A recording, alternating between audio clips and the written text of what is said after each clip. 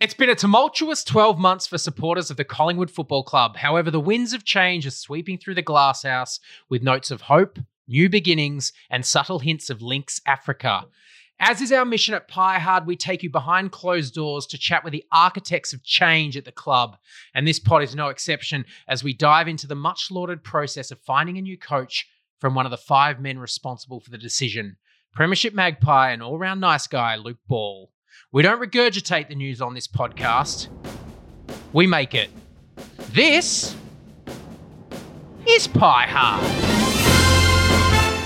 Looking at Collingwood today, it's hard to imagine that this was one of the toughest suburbs in Melbourne. I have a magpie tattooed in a certain spot. I wouldn't say it's the biggest magpie getting around. Out of control brawl outside a Collingwood pub. 60 years ago, it was lined with boot factories. As gritty, grotty suburbs in prime locations turned into trendy hotspots. One's had 5 bounces, nearly get another one. Who's the smartest guy on the team? Because we don't have too many to pick from. You've got to go back to Billy Graham at the MCG for an American to dominate like this. The Bubbles bursting 3 decades of grand final wobbles. I still can't believe it. I can. A weekend order by the club of 288,000 cans to be consumed. More comfortable with myself. It's as close as you'll get to greatness, you peanut. Shut up. Hello, everybody, and welcome back to another episode of Pie Hard. Potentially our last episode of Pie Hard for season 2021. Many would say it couldn't come sooner, but I think there might be, I don't know, it's maybe a bit too early to call this as our last episode because we do have the AGM coming up, but by God, hopefully not too many more.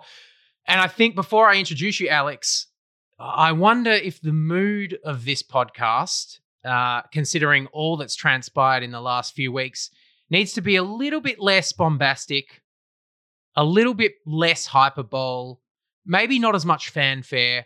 Maybe just strip back slightly, devoid of excess. Maybe just, I don't know, just tone back somewhat to fit the overall mood of the Collingwood Football Club right now. Alex Watkins, welcome to Pie Hard. Thoughts? You see, I think the mood at Collingwood right now is positively buoyant. I mean, it's something of a honeymoon period after the new coach selection process was greeted with open arms. And we're going to get into that later. My question for you, Damo, off the top, love the intro. Does Lynx still have a stranglehold on young draftees today, do you think? I think it's the number one. And don't forget with Lynx too, it's not about the young draftees. Lynx is mainly purchased by their mums. Oh. So it's not a conscious decision by our young draftees, the Ollie Henrys of the world or the Nick Dacoses. It's still primarily a purchase by the main grocery buyer, which is the mother. So until they break free of the nest, I think the bathroom cupboard is going to be well and truly stocked by all types of Lynx products. The thing that gets me about Lynx is it's not even a antiperspirant, is it? I don't think. I think Lynx is just a scent. So the mums out there would do well to kind of look into that because it's not going to protect your young drafted family member from the sweat and toil that he's destined for. No, and fun fact for our listeners out there, Lynx in the United States is called Axe, and in the UK. Did you know that? No. Always wondered why they changed the name. There's got to be opportunity for a co-branded kind of sponsorship arrangement. Collingwood Lynx. We'll think about that one. We'll think about that. But yeah, I do get your point. It is a buoyant mood, but obviously not as buoyant as, top-down Lexus smoke machine, Lazy Susan type vibe at the Lexus Centre right now. It is.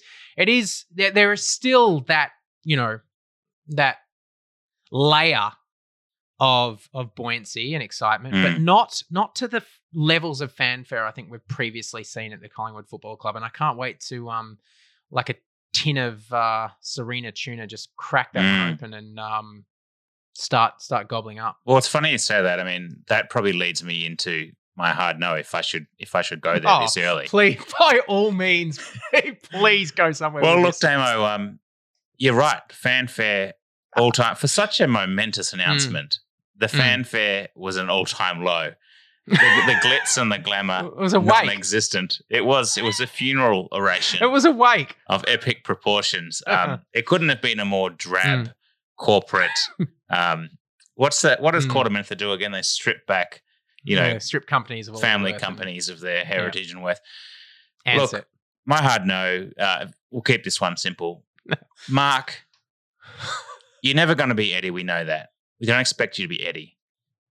But nor should you be a president of an AFL club. It's time to go, Mark. None of this faffing about, end of next season. What is this? Apparently that blindsided the rest of the board, that announcement that I'm going into next season, as if he can kind of like entangle the decision in a kind of mire of like good governance. What's not good governance to announce the momentous occasion of a new, exciting new young coach to the Collingwood position in such a flaccid manner, Damo. So that's my hard no. Yeah, it's an interesting move by Quarter, isn't it? Because clearly the writing's on the wall. When's the AGM? It's in November or something like that.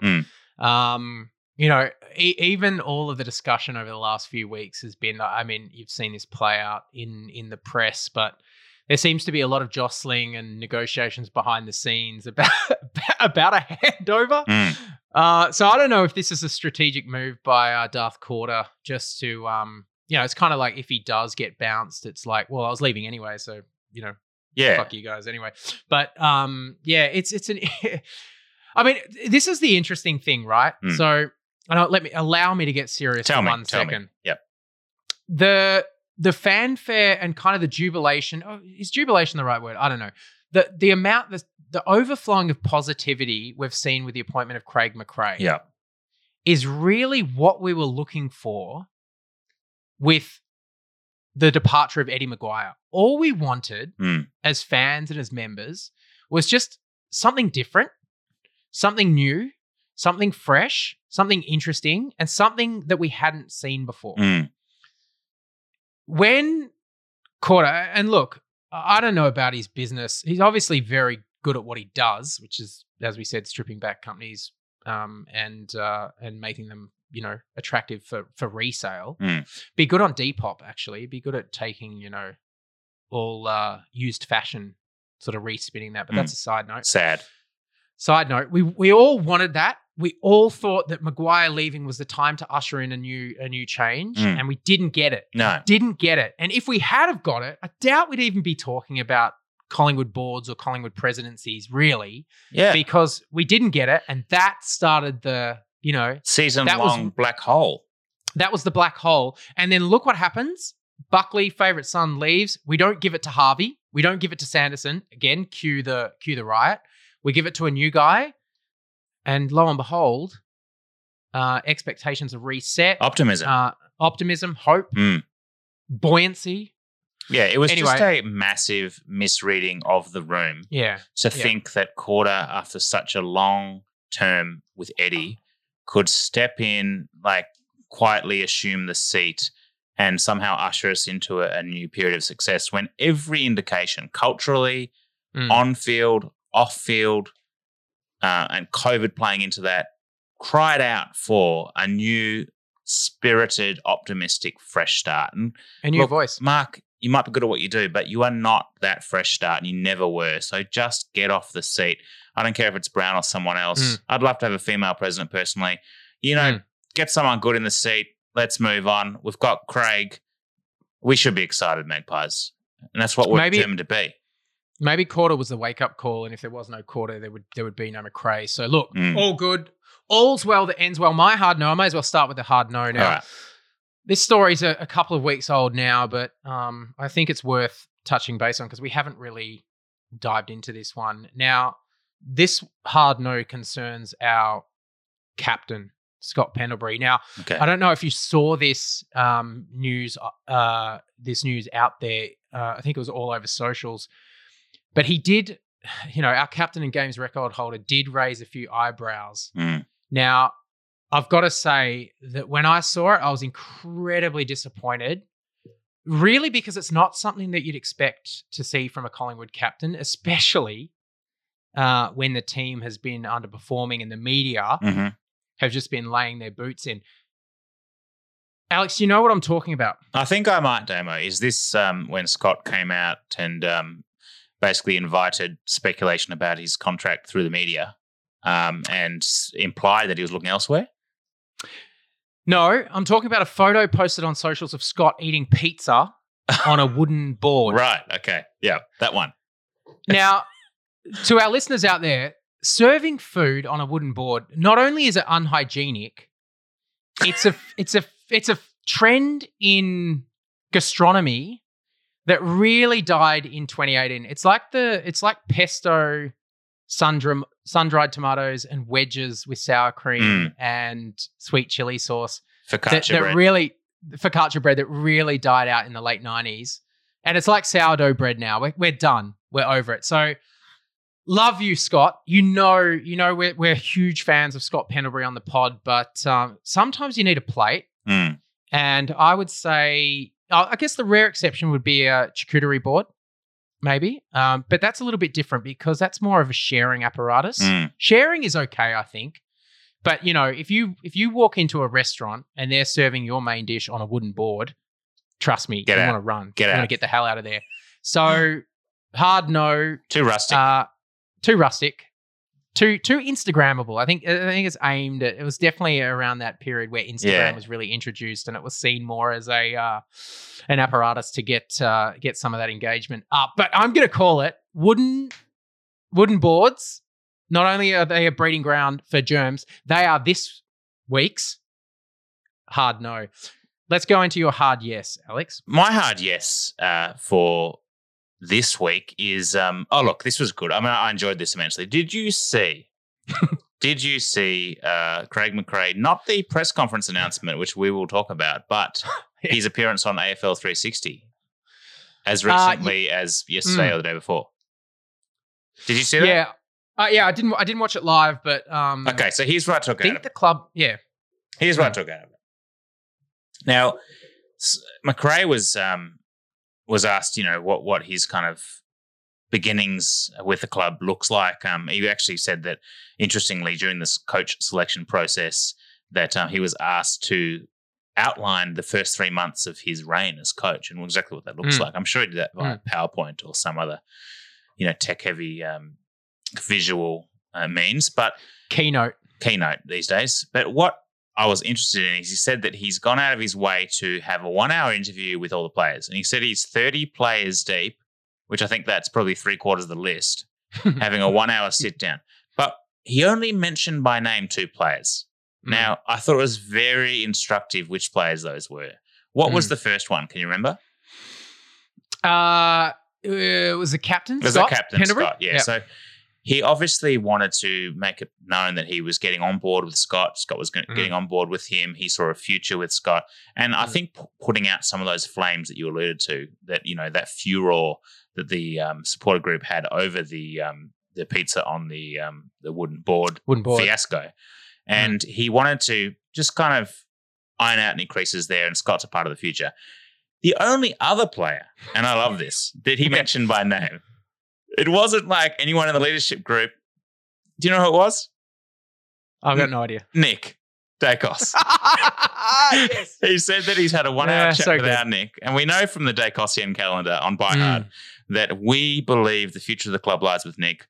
And he is, the princely one who's destined to take us to great heights in probably the year 2025 to 2027.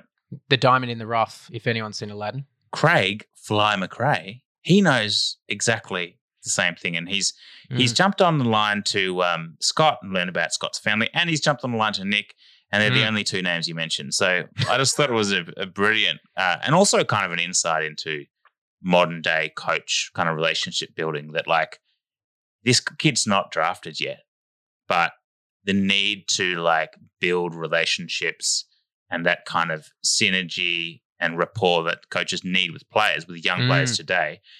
Can you imagine a coach in the 70s or 80s like calling up an undrafted, young blood? Probably not. So that's my hard yes. Yeah. That sounds like a lot. 30, what is it? 30 meetings, an hour-long meetings, like 30 hours of sitting on a Zoom. I wonder if any of the players, he invited them to join with another player. Like you could see Braden Sire and... Yeah, he's got like one of the groups had 8 people, and it was all the people he's going to delist. It's ominous. Mason Cox, Braden Sire, Josh Thomas. Who else? Anyway, that would be harsh.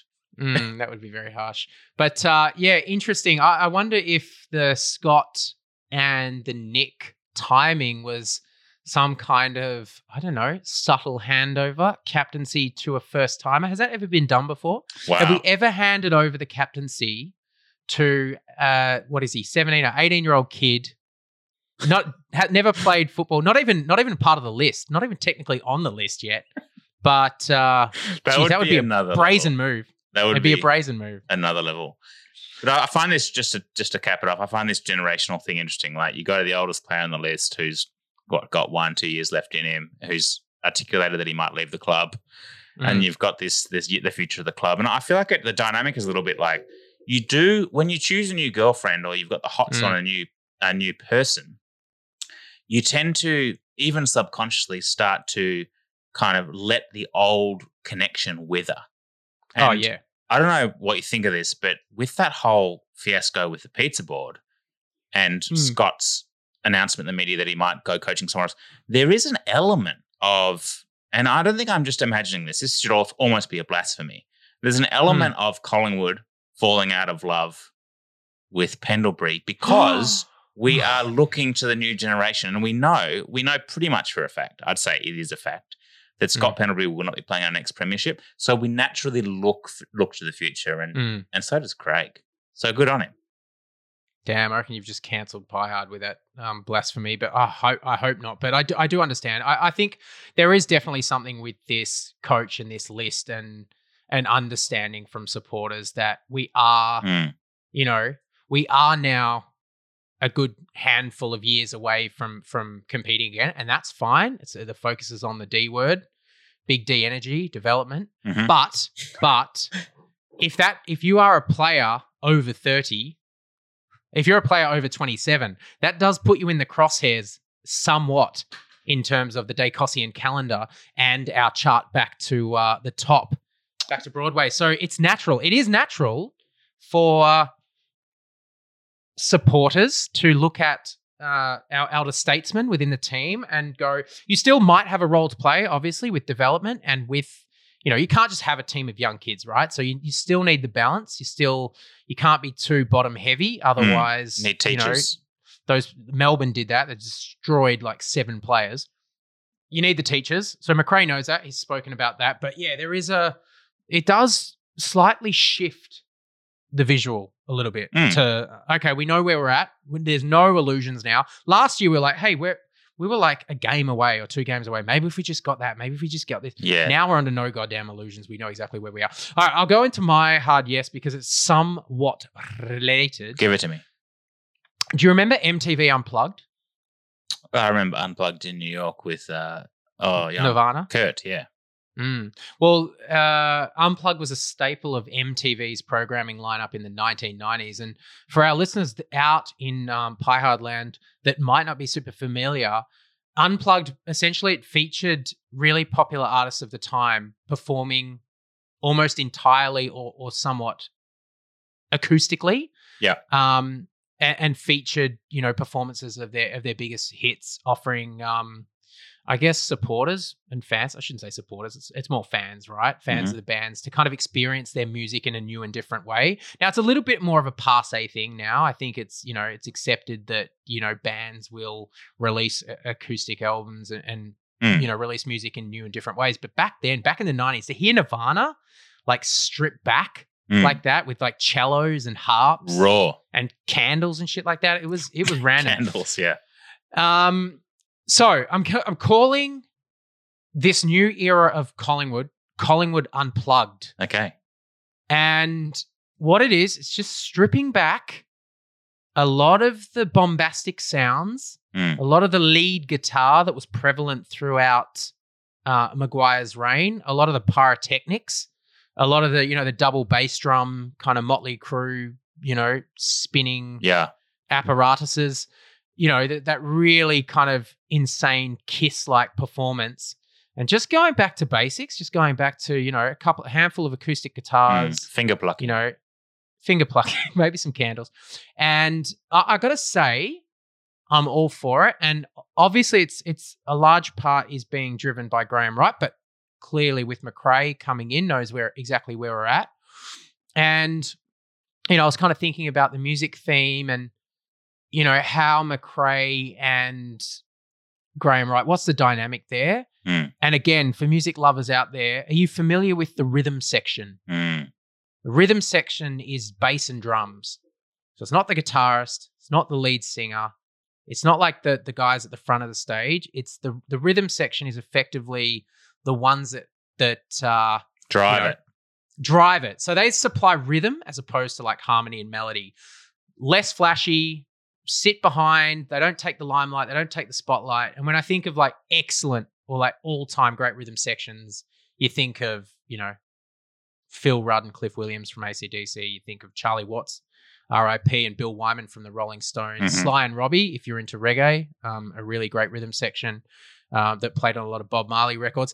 They are the guys that just behind the scenes are keeping that rhythm chugging along. Mm-hmm. And I like to think my hard yes is, you know, the duo of Craig McRae and Graham Wright. And I think if you were going to name this duo, because every duo needs a name, kind of like the idea of Fly Right or Straighten Up and Fly Right.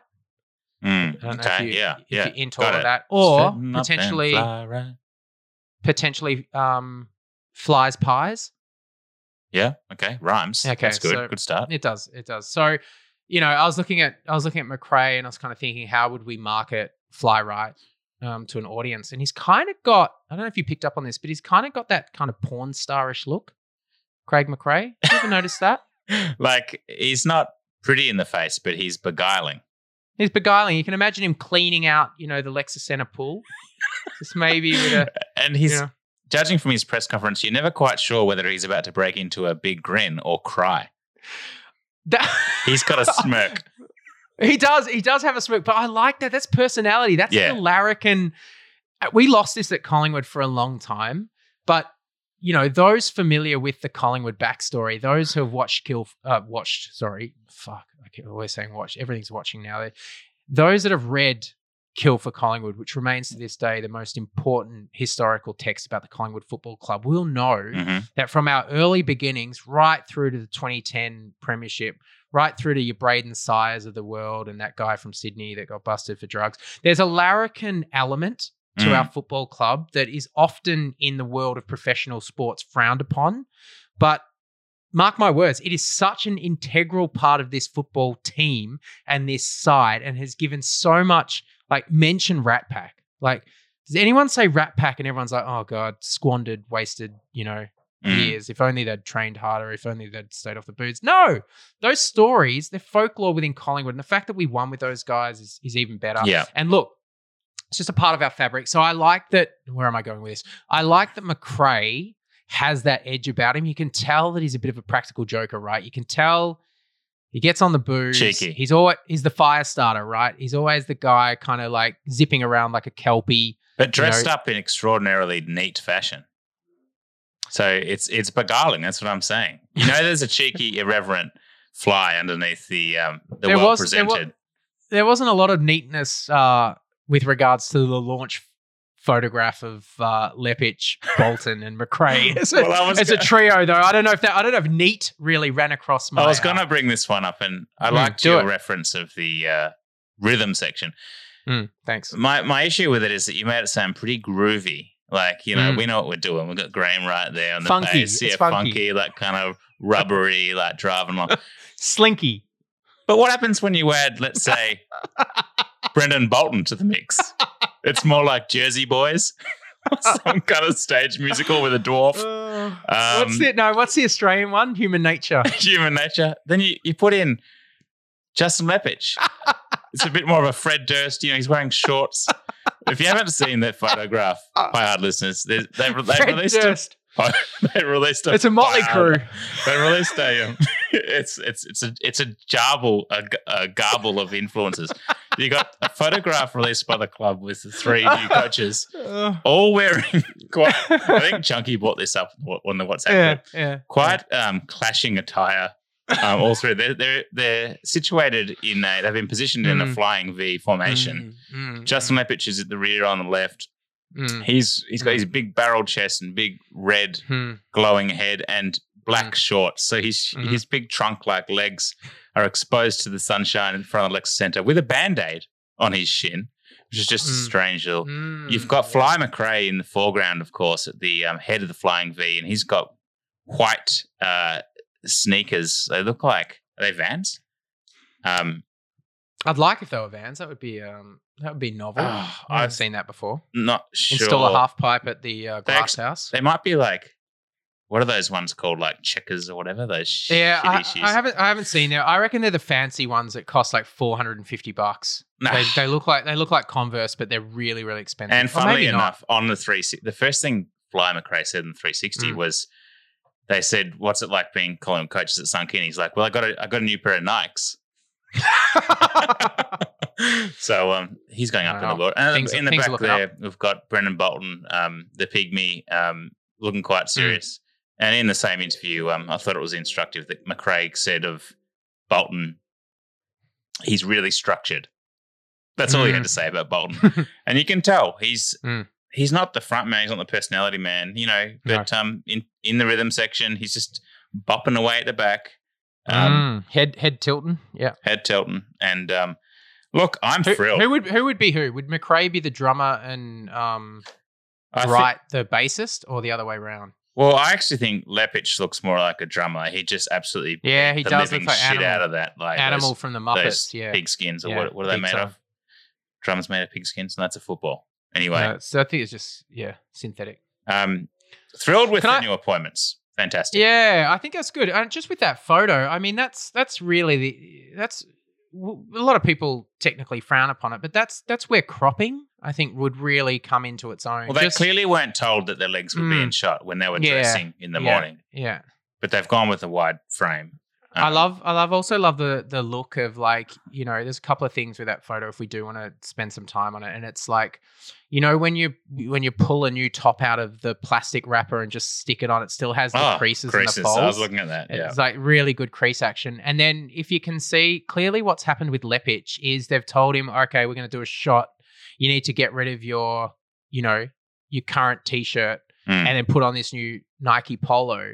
And so he stuffed his T-shirt into his pocket because there's really huge, there's a huge bulge which can't be a phone or a wallet. That's unless he's doing really well. Is he still at Richmond? That's the No, I don't think he's at Richmond anymore, is he? I think he's at the Pies. Talking about it? No, does he come from Richmond? Anyway.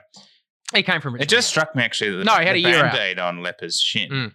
That might be covering up the lion's tattoo. The irony of these two guys having inflicted some pain on our club that has not been talked about much. But that's there, bubbling away in the background. Not that we care. I mean, it's a long time ago now.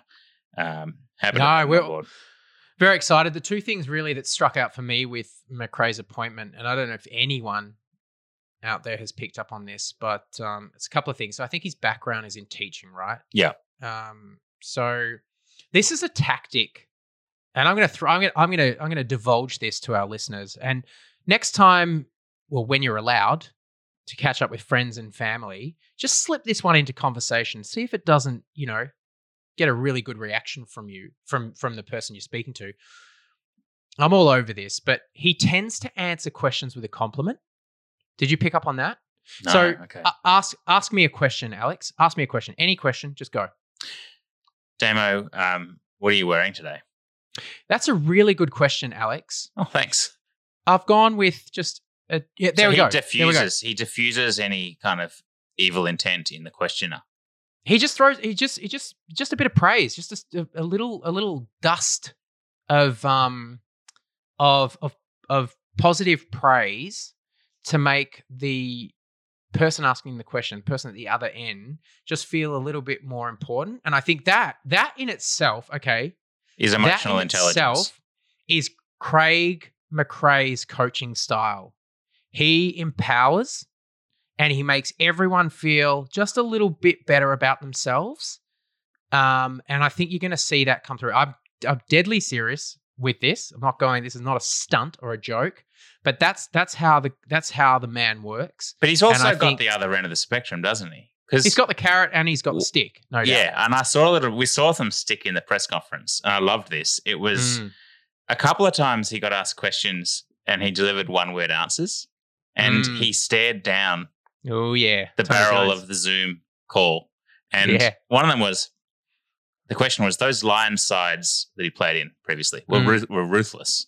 Is there an element of that in your coaching? Yes. Love that. Succinct. Enough said. He got asked about like the machinations of the board. He's like, has it had an impact? Did you have to consider it? No. Love it. Yeah. And you need that edge. We talked about in a previous podcast, we talked about the charisma required. Was that the word? Gravitas required to be a senior coach at Collingwood, meaning grumpiness in the media and ability to tell the reporter to shut the fuck up. And he's got an edge.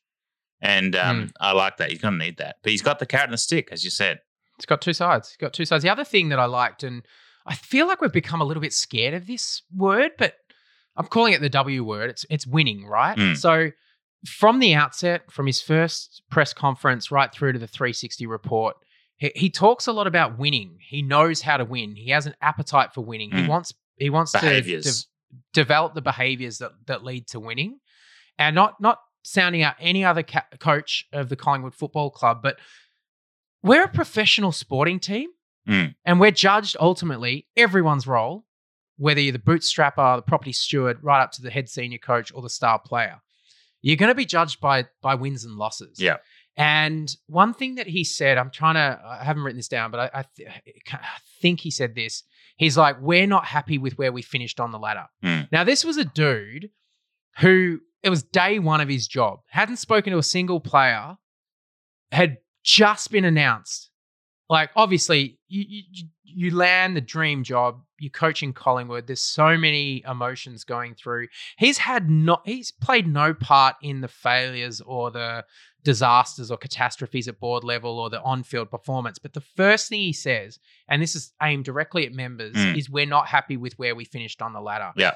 And I just think that line is so important. And clearly it's why we've seen so much love and adulation for this guy. Can he coach? We don't know. Is he going to be a great Collingwood coach? We don't know.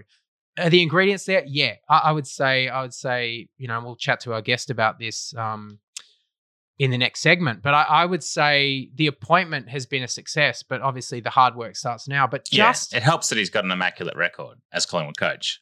I mean, but he does. But isn't that like just at the end of the day, as supporters, sometimes you just want to hear, and we didn't hear this from anyone at the club after the season finished. And it's not like, and I haven't heard this from a player. I don't know.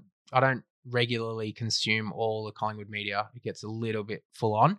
I'm sure someone has said it. I'm sure Jordan Roughhead or someone has come out and said it. And you can send us a tweet or something off the back of this and prove us wrong. But I just haven't heard anyone come out and say, guys, we're Collingwood. We've just finished in our lowest ever position since AFL was created.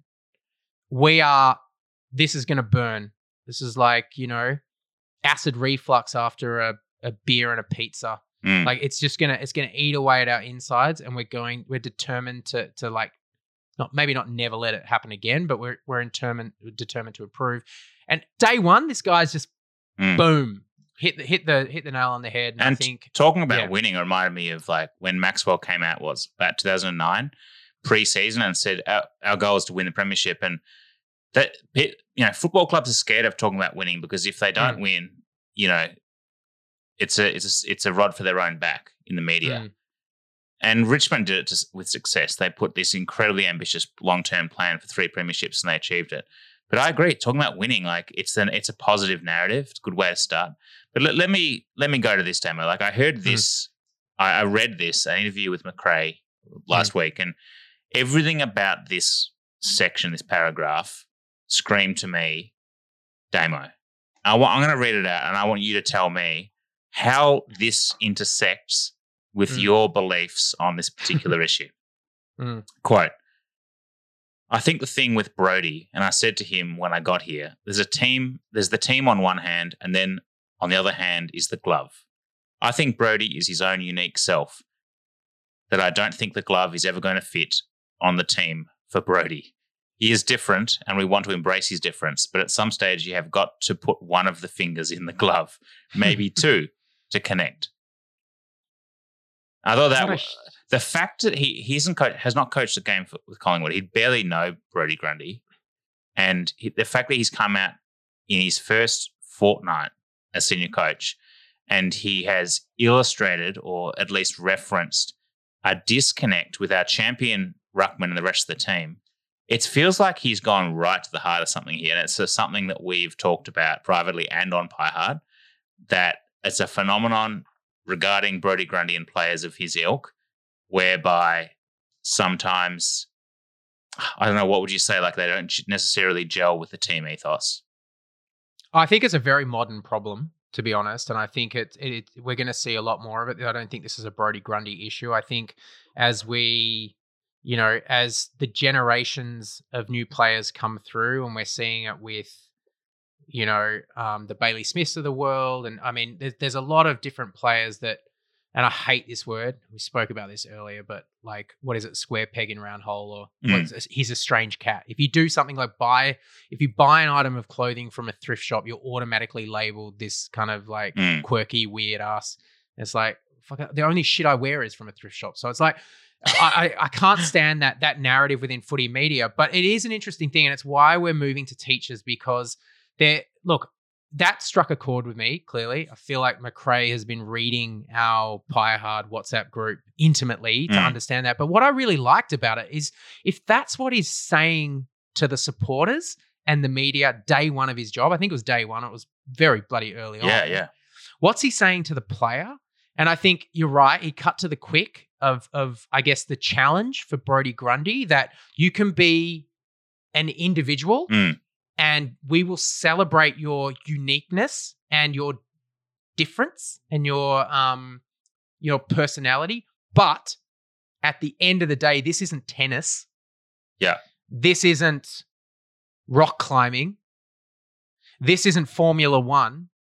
This is a team sport. So, if we're not all, marching to the same beat, that same funky, slinky beat that our rhythm section of Craig McRae and Graham Wright are throwing out there, slapping down on vinyl, then we're going to have issues and we're not going to go forward as a team. So I love that. Yeah. And God damn it, I think if every player, because I think every player should get something like that. It should be very much, something that they can go away with in the preseason and think about and work on. It's really interesting because it doesn't break down like Grundy's malaise in terms of statistics or effort, because we kind of know he gives close to maximum effort most of the time, right? It's this far more nebulous concept of connection. He goes on to say, I think Brodie is at that stage of his footy career where we need him to be more than a good preparer, maybe good at hit-outs. We need him to connect, and if he's connecting in the group, hopefully we get more connection in the hit-outs. So it's this really psychological element of like connection, and I feel like it's an interesting thing to coach, and I'm glad McRae's got the job, not me, because how do you practically put a framework in place whereby someone like Grundy can understand ways in which to connect, or is it more like an off-field connection? I mean, these questions are yet to be answered, but you're right. Like he got right to the quick of that particular issue, and it's something we've sensed to supporters for 2 years now. And to have the new coach identify it straight off the bat, almost one of the first comments on a player in the group was really, really interesting. Yeah, and just not, the normal. I think the normal path for a coach who really hasn't developed a relationship with any player, who's been in the job for such a short amount of time, would be like, there are a couple of, it'd go like this, right? Yep, there are a couple of things that, there are a couple of conversations I'm going to have with our senior players, the guys that are, driving this team forward. I'm not going to go into it on Fox Footy. I'm not going to go into it on Zoom, but we'll have those conversations over the next few weeks. And our aim is to get better. No, this guy analyzed. Not only had he done his research, he wasn't afraid to put it out there. And that, to me, as I said, sends a very strong message to the entire playing group that, he's really speaking the language of the supporters, right? He's speaking the language of the members. Everyone knows that has been an issue this year. Everyone knows that that's an area that we've fallen away, and it's such an important area. And we know that if we are to climb back up the ladder, we need to get that back. This guy, he hasn't shocked the football world by saying it or the words, but the fact that he's used that medium, he's used that podium, he's used that press conference to deliver that salve, just really makes me feel like we did get the right guy. Yeah. Also, he didn't go into detail on like game plan, whatever. You wouldn't expect him to, right? And he actually said that they're going to go away with the coaching group. He's going to, give a lot of responsibility to Leper to develop strategy with him and all that kind of stuff, right? But I thought it was interesting in light of your brilliant analysis of the different historic coaches of the club and how they're all short. He did mention Lee Matthews. He said, a lot of my coaching stems from Lee's principles. I think you'll see a lot of that. The playing group will anyway.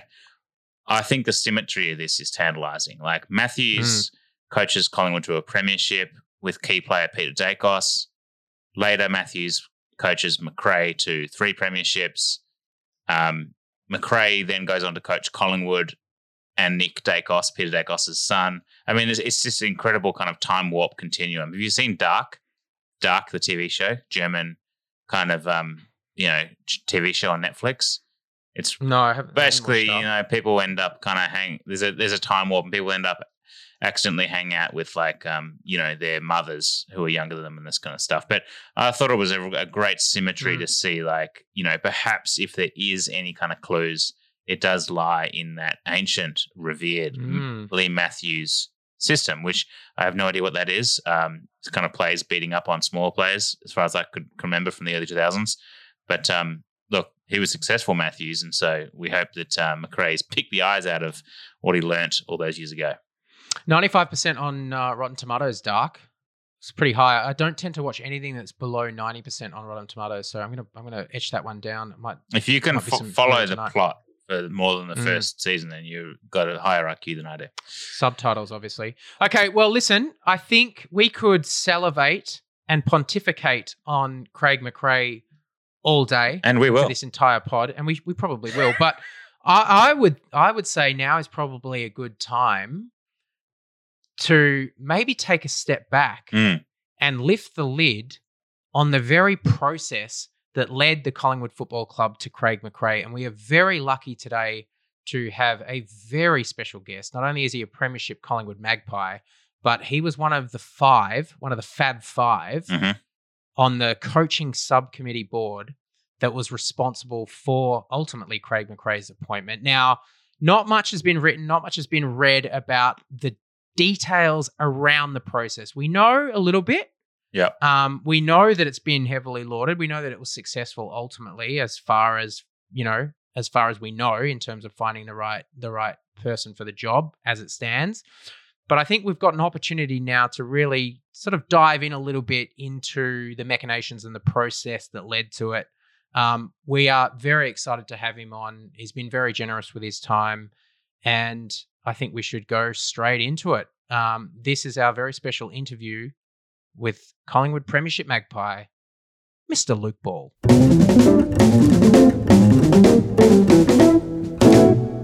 Okay, we're joined today on Pie Hard by Collingwood royalty, a man who carved out a decorated AFL career, played 223 games, and is famously described as the last piece of the jigsaw in Collingwood's 2011 NAB Cup Grand Final winning side. A tough and uncompromising player, a driven leader on and off the field, and a humble champion are some of the ways that we would describe him. Whether it be a subdued reaction as the siren sounded on the Pies' epic 2010 Grand Final victory, or the outburst of raw emotion he displayed after kicking the winning goal in the famous 2011 prelim against the Hawks, our guest's intelligence, passion and commitment has long struck a chord with all who follow the Magpies. Recently, he re-entered the Collingwood orbit, cast yet again as the final piece of the puzzle in the club's 5-person coaching subcommittee responsible for finding and recruiting the next senior coach of the Collingwood Football Club. And at Pie Hard, we feel all the more confident for having had his formidable football brain on the job. Luke, welcome to Pie Hard. How are you going? Well, gents, that's as good as an intro as you'll ever get. I fear that it's going to be downhill from here. I don't think my mum could come up with an introduction as good as that. So, no, I really appreciate it, and it's great to have a chat, guys. I hope we got it all right. Just personally, I'm not going to correct you. Okay, great. Just personally, how are you going at the moment? How are things for you? Oh yeah, I'm a bit like everyone, guys. Yeah, a bit bored, a bit frustrated. Mixed with a bit of perspective. From my point of view, I've always been of the view that health, is the most important thing in life, almost. And I've got a young family, got 3 girls under 6, so it's a bit of a daily grind. But again, mixed in with all that, I try and me and my wife try and remind ourselves every night that we're healthy and we're lucky to be so, and there are plenty worse off than us all over the world, of course, let alone in our backyard. So yeah, it's been a crazy time, hasn't it? But we're here. It's grand final week. It's not 2 years in a row. It's a different grand final week, isn't it? But I'm still looking very much forward to the game on Saturday anyway. Absolutely. And I don't know if you know this, but you've warmed the heart indirectly of a lot of Magpie fans out there over the last couple of weeks, thanks to your work on the coaching appointment. And we're going to touch on that in a little bit of detail, but I might start off, as we always do at Pie Hard, with the hard question. Now, Luke, everyone knows that you're not just a football brain. In fact, you finished secondary school with a VCE score of 98.8. What was it like walking into a club with fellow intellectuals like Dane Swan, Heath Shaw, and Alan Dido? Well, that's the beauty of footy, though, isn't it? That it's a game for everyone. And I've often said that those guys, in particular, some of those guys that you mentioned, were great for me at the time. So obviously, I'd had 8 years at St Kilda, and sought a change of environment after going through really difficult time in terms of my footy career. Probably the toughest time that I'd faced to that point, and was really low on confidence and questioning my love and drive to play still, even at its worst point. And walking into a place with a lot of those guys that you mentioned probably opened up my eyes a little bit. I was always very, I don't know what the word is, I was a bit robotic and a bit, footy had to be done this way. And, I probably didn't allow myself to switch off and enjoy it enough through that period. And guys like that made me realise that there's more than one way to skin the cat. And, all those guys that you mentioned, they were obviously magnificent players and hard trainers in their own right, but they just enjoyed footy and didn't take it too seriously. I probably, and don't get me wrong, it's a serious business, and you want to do well, and everyone is striving to achieve that ultimate success. But those guys opened my eyes a little bit, and by that stage I was mid-20s, of course, and played a fair bit of footy.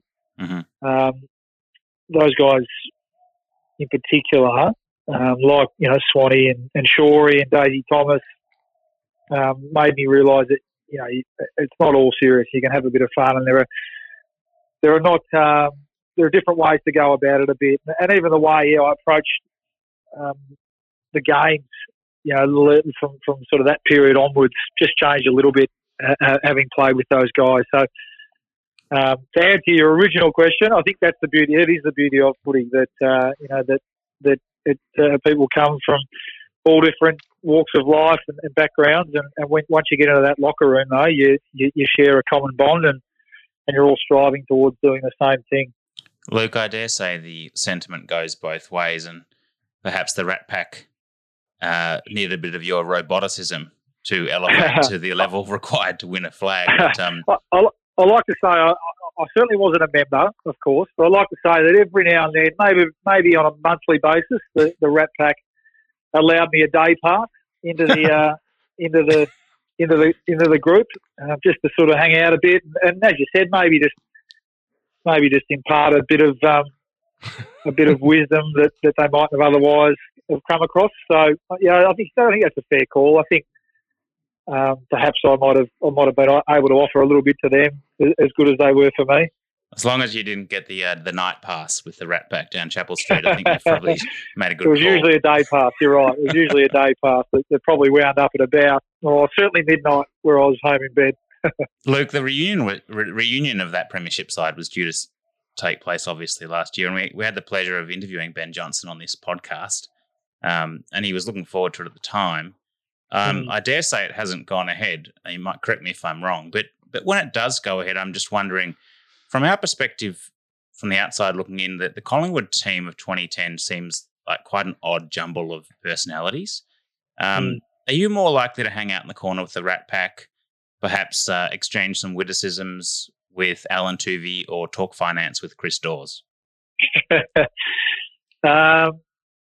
D, all of the above, I think. I think, you're right. Unfortunately, the excitement was building. I think we'd started planning for about July that year, and we were going to sort of really draw it out over a weekend and have a function with the 1990 guys as well. Because obviously it would have been 30 years for them, 20 years for us, and then we were going to go off and do our own thing the next night. But obviously that bit the dust last year, and then okay, well let's see if we can postpone it a year, and we'll have to do an 11th, and obviously that hasn't happened this year. And with some of those guys, or with John O and a few of those other guys you mentioned, they're not that keen to do it over teams, as you can imagine. So the further it keeps getting pushed back, I dare say the bigger the day or the weekend might be. We might keep having to add a day onto the festival. But I think it was. You're right. It was a pretty sort of interesting, eclectic, diverse group at times. There was. In terms of off the field, there was certainly some different personalities. Again, one thing we had in common on the field was, we trained hard and really played to our strengths and obviously, went through a really, really good period there for the club. But a lot of those guys you mentioned, I haven't seen for a while. I haven't seen anyone for a while really in person, have we? But and we've got a WhatsApp group that that ticks over a bit. But Dawsey's over in New York now. Enjoying life over there. Al Tuvey, I think he's in. Last I checked, actually I won't have to guess because I'll get it wrong. But Tosh Goldsack's in Adelaide, obviously, and so that tends to be what happens. Things move pretty fast. All of a sudden, it's 11. Coming up to it's 11 years since that day. So things change pretty quick. What's the name of the WhatsApp group called, Luke? Let me check. I don't think it's anything. I don't think it's anything too outrageous. Just very interesting. Maybe that's a little project for me. I think it's just a pretty sort of line and length. Okay. 2010 flag pies, I think it's called. Yeah. 2010 flag pies. It's what it says on the tin. Now we could talk about 2010, I think, for an entire pod, but we do want to bring it forward a little bit. We want to talk about more recent events with you. So look, we all know the Collingwood Footy Club has really been through a bit of a tumultuous period on and off the field recently, and I think that's putting it mildly. As a player, you witnessed a changing of the guard at St Kilda from Grant Thomas to Ross Lyon, and then at Collingwood you were there for the well-publicised Malthouse Buckley transition. What is it like as a player inside a club when there's this sudden shift of leadership at the top? Yeah, it's a good question. I'll go back to the St Kilda one first. Tomo was my first coach, and so by that nature, you develop a pretty strong brain. I started as a 17-year-old, so and a lot of those other young players, you think of Rewalt, Del Santo, these sort of guys, had moved from interstate or from the country. So he really was a father figure for a lot of those guys, and I think there's the initial when it happened, or that in that instance, it happened relatively quickly, and it was a bit of a shock to the system. And I think you can very much separate your personal relationship, I think, with the coach, and also at the same time, you've really got to have faith that the club are acting in the best interest of the club, and they know what they're doing. So, as much as you might be disappointed as from a personal point of view, due to if you have a close relationship with a coach, and you can absolutely go through that process and grieve if you have to. You've got to. Footy moves so quick. You've got to really get your mind back on the job as quickly as possible, if that sort of makes sense. So that was the case at St Kilda because that was a shock and quick, and Tomo, the coach himself, was devastated at the time. So it was a matter of being there for him and putting an arm around him, but then also having faith that the club knew what they were doing at the same time. And that's the thing. That was the case again at Collingwood. I was a little bit older, obviously, when I moved to Collingwood, and I was aware when I moved there, I was aware that was going to take place. So I went there with my eyes wide open that I'd develop a relationship with Mick and a really strong one, and Mick was great even before I got there. Great in what he had sort of set out for me, in a sense that he just wanted me to get back to enjoying my footy. So. And clearly he had that sort of similar relationship that I was talking about with Grant Thomas, with a lot of the young players that had started under his watch at Collingwood. So from my personal point of view, I had a great relationship with Mick. I'd played against Buck, so I knew him a bit, had unbelievable respect and admiration for him as a player.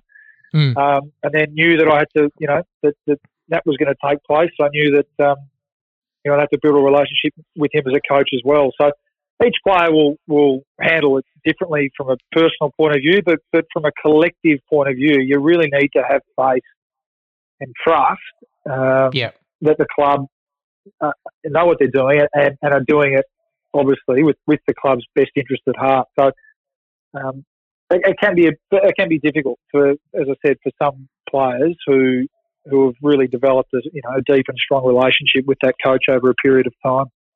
Yeah, look.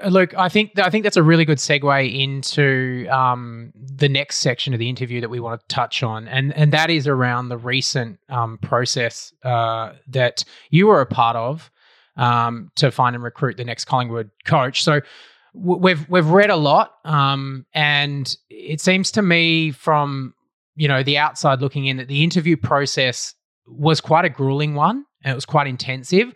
What were the criteria that the candidates were ultimately judged on? Yeah, it was a huge thrill.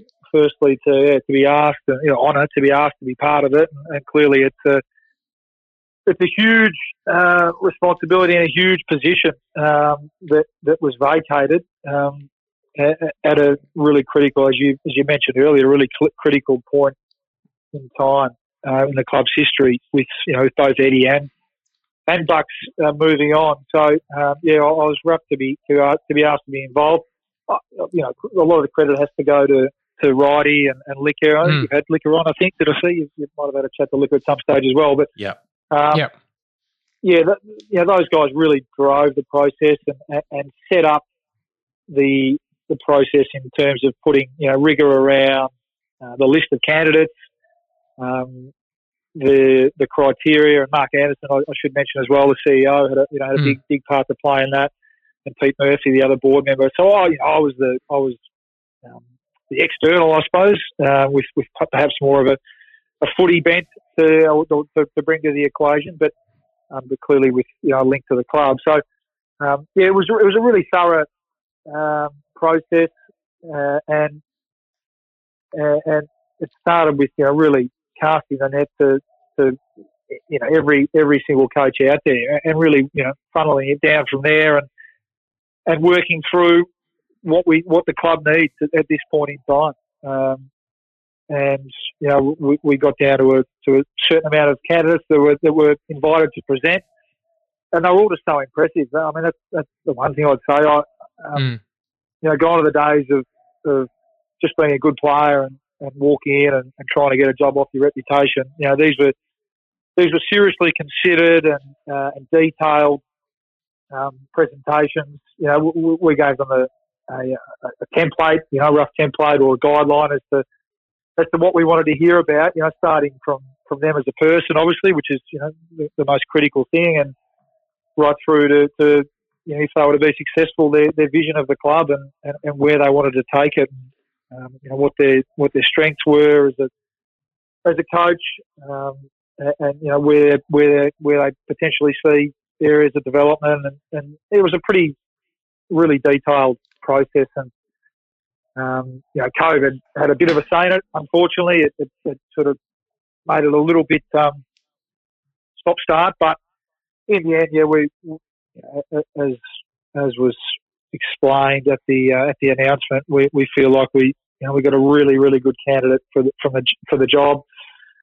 Unbelievable coaching pedigree and the amount of quality that he's worked with over the years, both within the industry and his experience at Melbourne Storm, for example. So, and he's experienced the club as well. He was there. He was the development coach when I was there, so I didn't have a heap to do with him because I was more of a senior player, but had a heap of respect for him there. I remember, really, literally watching him teach Mason Cox how to kick over a 2-month off season. This is a guy who, I think he arrived at the end of the year and he could not hit his foot.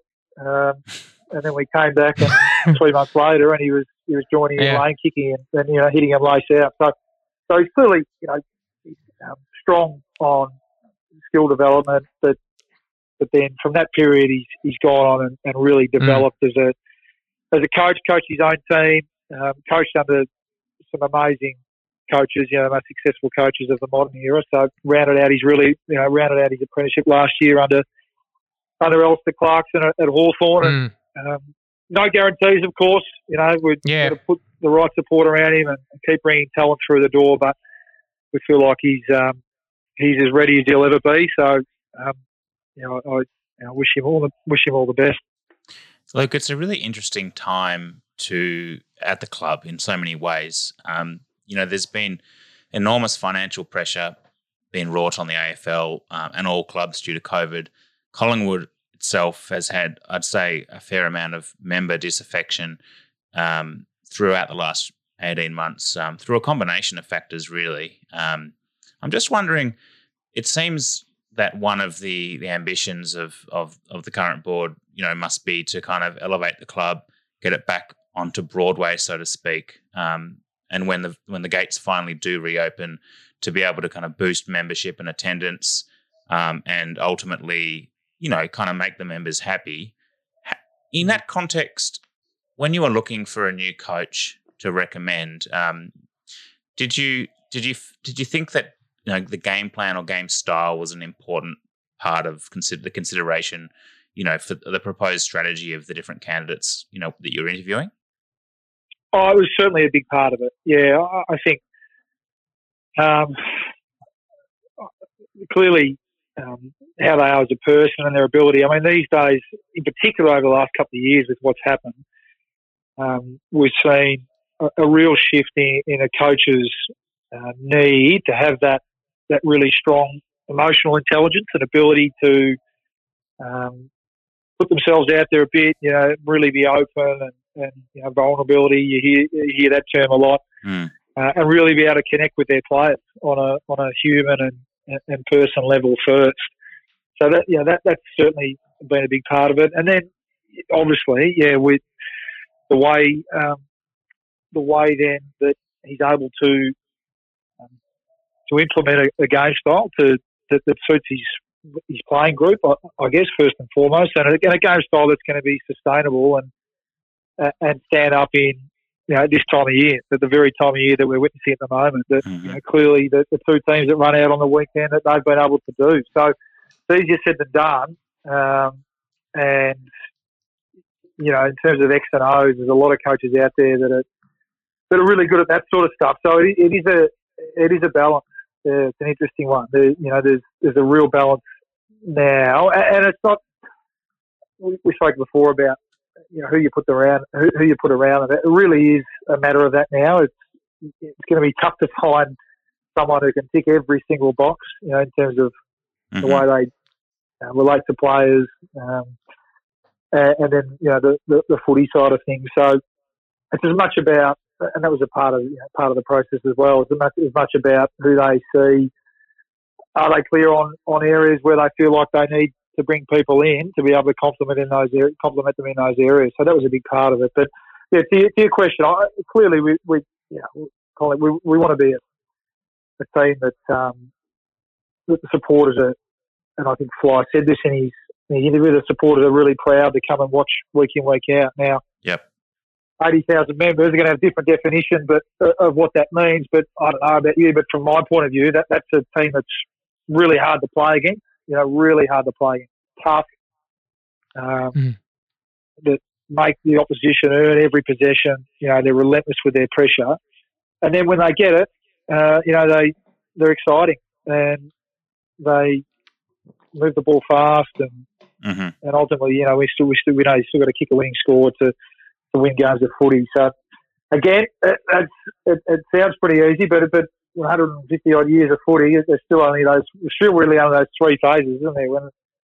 When they've got it, when we've got it, when it's in dispute. So there's a reasonable starting point. When I think supporters would be happy if we're exciting and bold when we've got it. If we're tough and uncompromising when it's in dispute, and we're relentless with our pressure when they've got it, and we're desperate to get it back. And I think you'll find that the team that salutes on the last Saturday in September most years, more often than not, ticks those three boxes better than anyone else. Mm. You mentioned in there, Luke, that the way a coach relates to players is important. And from a Pie Hard perspective, we have a lot of fun on our podcast analysing, I suppose, the emotional landscape of players today and how that might have changed, since we were young. Now, you've obviously played under Ross the Boss and at times cantankerous Mick Malthouse. There's some certain kind of old school tenets to their leadership style. We all know that there's a generational shift that's taken place and continues to take place. I'm wondering, in the selection of the coach, how did you go about trying to identify what today's young draftees require from a head coach in an emotional or psychological way? It's a good question. I don't want to sound too old and grumpy, but I think there's still certainly a place for having some sort of, reverence from a player's point of view towards the coach. I think, again, it's a balance, but it can't be all lovey-dovey and mates. Mm-hmm. I think there has to be, not those coaches that you mentioned, or all the coaches I played under, there has to be that level of as I said, that reverence and respect that if you're not living the standards or you're not playing a role for the team, then you're going to be held to account. So, and that was certainly a big part of the process as well. I think Fly, as I said, I knew him as a development coach, so the focus from that point of view was certainly more around building the relationships and the confidence with younger players. But I wanted to be confident that he could look a senior player, look them in the eyes or hit them between the eyes when they weren't doing the job for the team as well. So I think I got confidence walking away from the process that he can certainly do that. And again, the best coaches of all time, but even the modern era as well, certainly have that capability in them. So it's a good question. It's a balance. It's the art of coaching, isn't it? It really is.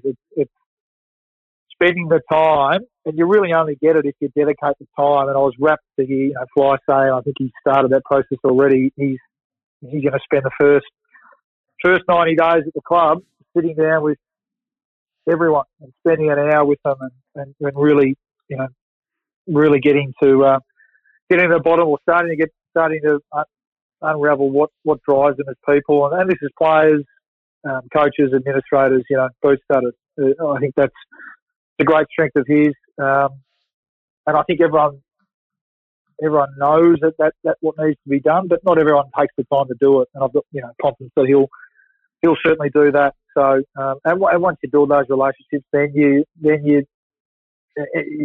you build them deep enough, then you're able to have those honest conversations. So that's the art of coaching. Again, the best coaches we see are able to do that clearly. They're able to put their arm around players and give them a cuddle when they need it, but also hit them fair and square between the eyes when they need it as well. So it's a good challenge for Fly, but I'm sure it's one that he's very much up for.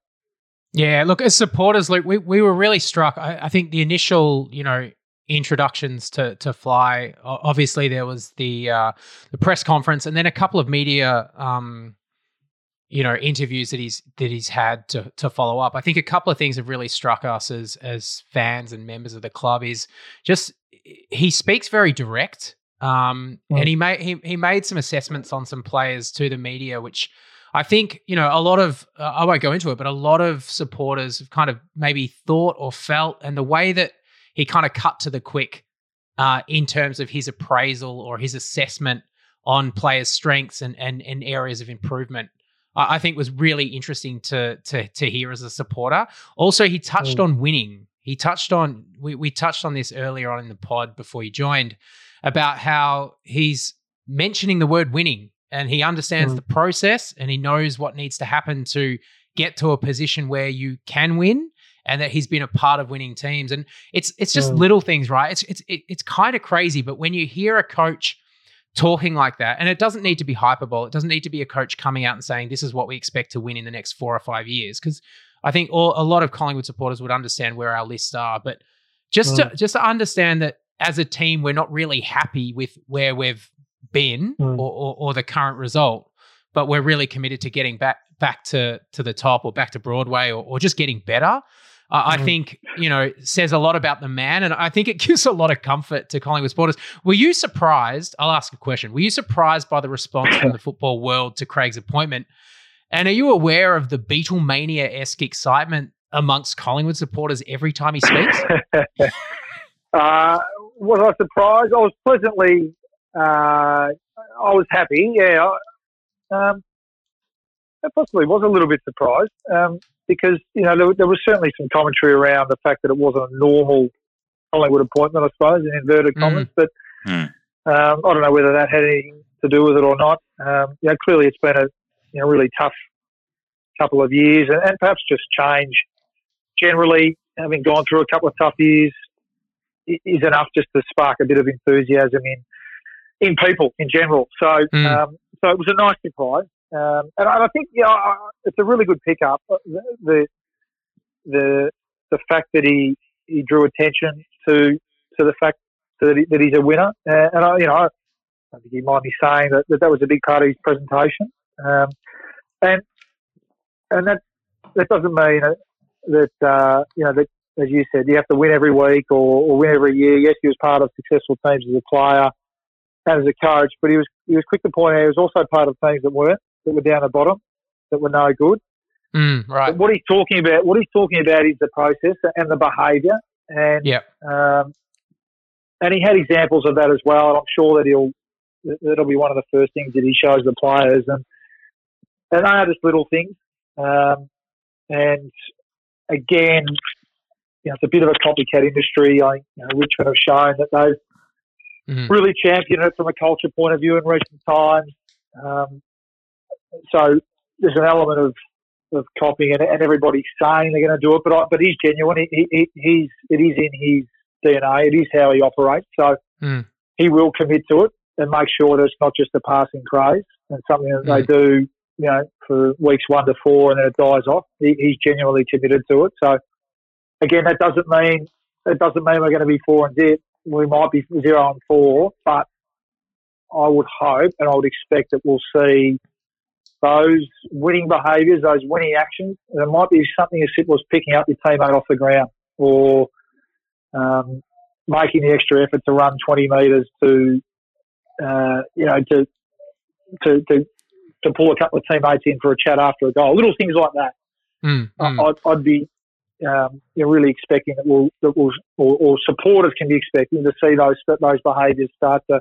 And he spoke about them really starting to be ingrained over the pre-season. So, yeah, you're right. There might only be subtle shifts, and I think that's the other point. I think he was clear that it's not about bringing the broom. There's stuff that's obviously worked really well and still working. So it's just about adding. It's about tweaking and adding to those things that are already strengths around the place. But yeah, I was was happy that it was met with that it was really well accepted broadly across both media, but also most importantly the Collingwood members and supporters. Yeah. We haven't had a lot of good news, so that was a welcome respite. You mentioned Luke that it was. I think this was a media narrative, but it did feel like a very un-Collingwood appointment. Was that deliberate? And did you feel the need to roll Fly out on the back of a Lexus with some pyrotechnics and some smoke machines, or did you have to talk Fly out of that? It certainly wasn't deliberate. No, it was very much about making a thorough process and getting the best candidate at the end of that process that we thought was available. So it wasn't a deliberate thing that might have ended up being someone with more experience or an ex-coach, but it certainly wasn't a deliberate thing. And I think COVID lent itself to that anyway, didn't it? There was the Zoom press conference probably doesn't lend itself to the bells and whistles, does it? So that suited him just fine. Though I think he said that. That's certainly a part of that was a part of the criteria or the process as well. The media clearly, and especially at a club like Collingwood, that's a real thing, and that's something that you need to be aware of and need to go in with your eyes wide open about. He'll do it his own way. He's not allowed sort of extroverted type clearly, but he can be firm and going back. I think the fact that he had, I think it was 4 years at the club, maybe 3 at Collingwood. He gets the Collingwood tax, I call it. He gets the extra 10% that comes with it. So he'd experienced it. He'd seen it with Mick. He'd seen it at times where we were absolutely humming. He'd seen it when the machine was in full force. So he's had some exposure to it. So I think, like any young coach, he'll grow into that role. But I don't have any concerns with him from a media point of view. What can we expect in terms of developing a young side? And you've been a part of young sides that have built to great success. What can we expect in terms of the stepping stones, along the way over the next several years? I suppose my real question is, when are we going to have another crack at the granny? When are we going to be playing in the grand final? Yeah, read between the lines. Well, I told him next year or the year after at the very latest. Thank you, yes. So, nice. Yes, that's what we love. Right answer. Yeah. Well, I think. Obviously, I think another thing he says, we're just stealing coach from his press conference, but we want to get as good as we can, as quick as we can. So no ceilings, and I think with AFL, it's such a competitive, brutal industry. It's not a linear thing. It's not 10th 1 year, 8th, 6th, 4th, 2nd, and then you win it. We just don't. We've seen.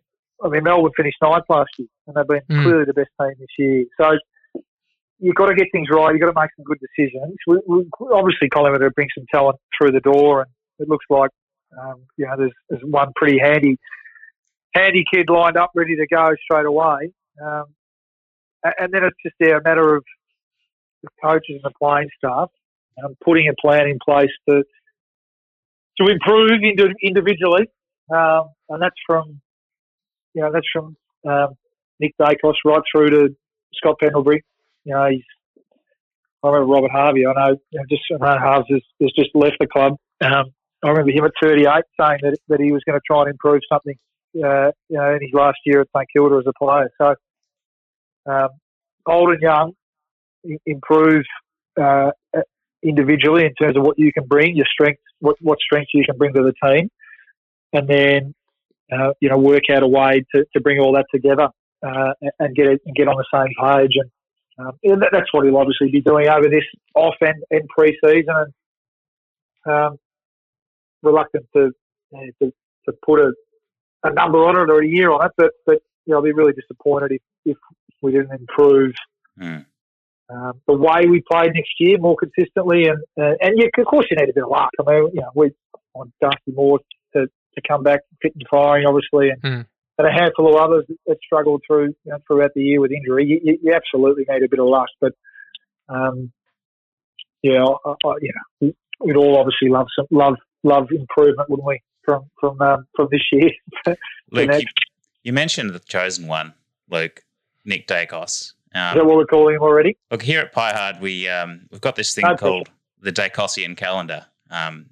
We put the next dynasty at 2025 to 27 circa. Did Craig... What are we, 2021? Yeah, that's fair. Did Craig mention Nick in the interview process? No, he didn't. Damn. And I think... actually, you know what? I'm lying. I think he might have. Breaking some news. We, as we got closer to making the decision, we obviously got the candidates to just to delve a little bit deeper into Collingwood and where they saw the list in particular, and there's obviously a bit of work to play out there from a list management point of view, I'm guessing, and Graham Wright was a part of the process there, so he'll work really closely with Fly and Decker Hine on that side of things. But Fly had a view on where he saw. He's a keen watcher of the game. He'd watched a fair bit of Collingwood this year. He had some views on where he saw the talent and where we perhaps needed to bring some in. So that'll hopefully play out in the next month or so. Okay, without putting too much pressure on the saviour. Was it? No, was it the saviour or the chosen one? The chosen. Sorry, the chosen. Okay, the chosen. Get a bit of pressure with a name like that. Luke, big question. How will you know personally if the subcommittee's made the right choice? And what would you say to supporters is a fair measure of success for a first-time senior coach? Well, if we're 0-6, I'll be saying he wasn't my choice. I had someone ahead of him. I'll be saying it was Liquor and Righty. I had nothing to do with it. I wanted him. You're a boss man. Yeah, exactly. No, look. I really like the comment around the fact that we want to play. We want our players. We want to play in a way that makes our supporters proud to come and watch and to walk away from the game, win, lose or draw, really proud of the way they play. I spent a couple of years at Essendon actually recently, prior to last year, and I know that they had a really similar focus, and I think we saw that probably come to fruition this year. And if you do that, if you start to build a brand of footy that stands up, towards this end of the year, and you really believe in that and start to play consistently, then it's amazing how quickly players, with a bit of luck obviously, but it's amazing how quickly players can start to believe and start to grow in confidence and how quickly it can turn. So win and loss. I know it's a win and loss business, and we'd love to win a lot more games this year, next year. But that's what I'll be really keen to see next year. Whether it's, as I mentioned earlier, whether it's how we're going about it when we don't have the footy, when the opposition have got the footy, how we're going in the contest, and then how we got it. When we've got the footy, how we're moving the ball. Win, lose or draw. That's what I'd sort of be looking for. Is to we're making strides here, and I'm really proud to say that I'm supporting this team. I think that's a good starting point anyway. Yeah, 100%. Look, I think we fully support you on that one. I think as supporters, we are excited. It's a bit of a different type of excitement than what we've kind of been used to over the last couple of years in terms of we know exactly where we're at. But I think, testament to you. And thank you, too, for breaking down the process for us. I think, as outsiders, we're always not really, we hear a lot about these kind of coach searches at the moment, but we're not really clear on is it reminiscent of a commercial search for a high-powered individual, or is it like a job search? Like, how does it actually ladder up? Well, I mean, it is. I mean, it's such a big role these days that it has to be. Yeah, it is. When you think about it, when you think about the scrutiny, the pressure the role carries, the responsibilities that it carries, not just coaching 44 players, but being a figurehead for the whole club, and in particular a club like Collingwood, it really does command and warrant a thorough and proper process. So, I mean, I was only a very small part of it, but I think that Licker, the board, and Righty and Mark Anderson gave it its due importance and did a really good job. Did anyone at Carlton call you, Luke? No, I didn't. My phone didn't ring, so I did have a chuckle at that. Well, we are very much as supporters enjoying that. They've got a select from our dregs. Take that as a comment, not a question. I'd imagine you'd like that. Yeah. All right, Luke, we're going to wrap it up soon, Luke. Our last couple of questions are about you. So you joined the Collingwood Football Club and we won a premiership. You joined our coach selection subcommittee and we got Craig McRae. Is there any chance you'd like to be Collingwood president? Is that a bit of a poison chalice? No, I've got enough of my plate. I've got enough. I'm just trying to keep my head above water at home with a wife and 3 kids at the moment. So, God damn it. Yeah, no, look, it was, I obviously know, Licker and Pete Murphy reasonably well for my time there. So, that was great. A little taste of it there over that sort of period as to what happens at board level. So, certainly down the track, it's something that I could see myself being really interested in. But at the moment, I'm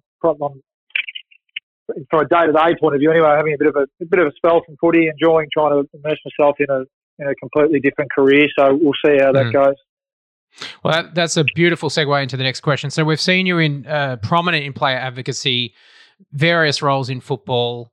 So what's next for you, Luke? Is it an eventual return to clubland, or the more astute ex-player move of launching a progressive clothing line in a Brunswick Street pop-up store? I'm not sure how I'll leave the clothing line for the Swans of the world. Sad. Yeah. Look, as I said, I got drafted in year 11, went straight into footy and had pretty well 20 years straight in it. So I'm enjoying, having I suppose, a bit of an opportunity to explore the real world at the moment. Working in a financial services wealth management company, I'd always had an interest in that. So I've been working here since January and just enjoying it. And part of it is just being able to enjoy going and watching the footy on the weekend with the kids. Not working at the footy. So that's been good. I love footy and it's been my background. So at some stage down the track, I'd possibly, if this job anyway choose me up and spits me out, then I might go crawling back to footy with my tail between my legs. But no, for the moment, I'm enjoying a bit of a spell and trying to. There's nothing else. If I wanted to eventually look at a career back in footy, I think getting some broader skills and development outside the industry is a good thing. So that's sort of where my head's at the moment. As I said, whilst trying to raise 3 little rat bags and keep a wife happy. Absolutely. They're the biggest challenges, as you know. Absolutely. Well, Luke, you're certainly one of the most cerebral Magpies we've had the pleasure to talk to. Nothing against Licker or Ben Johnson who we've chatted to, but you'd be welcomed back into the club, I'm sure, with open arms as an administrator or president in due course. Just like to say thanks so much for being generous with your time. It's a real honour to be able to interview not just Magpies, but Premiership Magpies, and give that kind of insight into, the halls of power and the way things happen inside the club and the coach search. So, we wish you all the very best for the future, and hopefully we'll be able to chat to you again on Pie Hard before long. Thanks, guys. No, I enjoyed the chat. Cheers.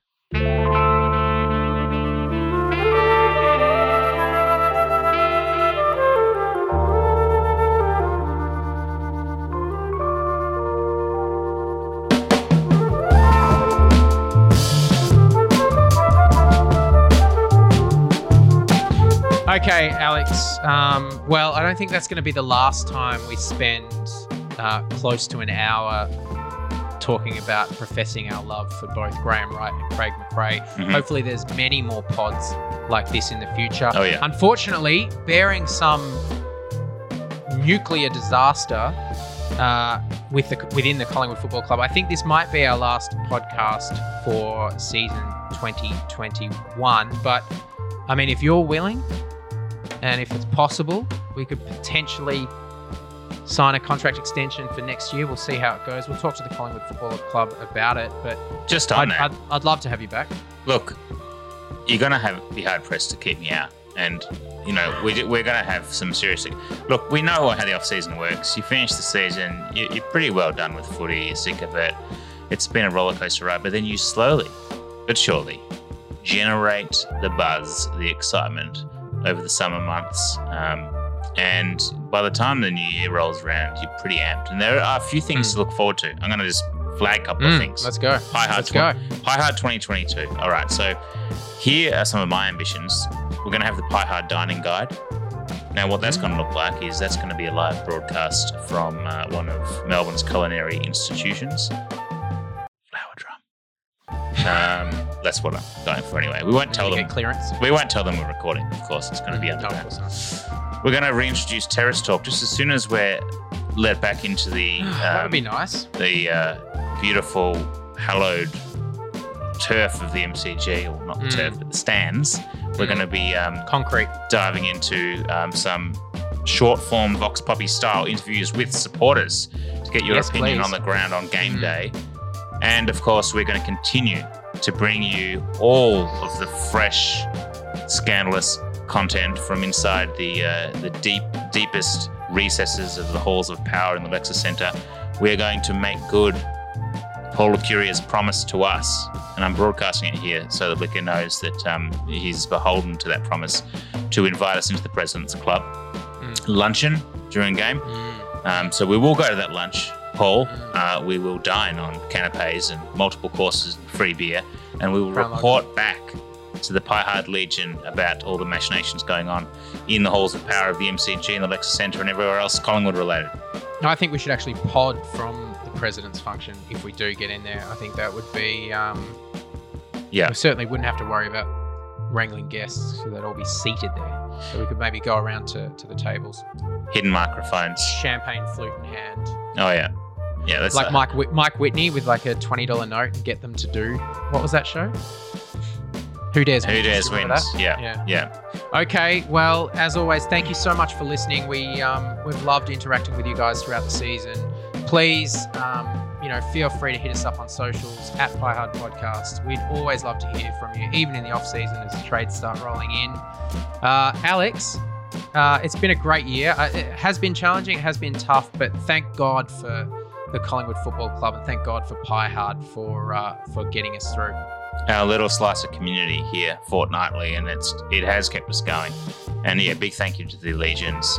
We've actually grown exponentially during the year. People might not be aware, but our listenership is right up from the start of 2021 because people are sitting at home twiddling thumbs wanting to hear more about the Pies from the team here at Pie Hard. And it's been our absolute pleasure, genuinely, to talk shit about the club.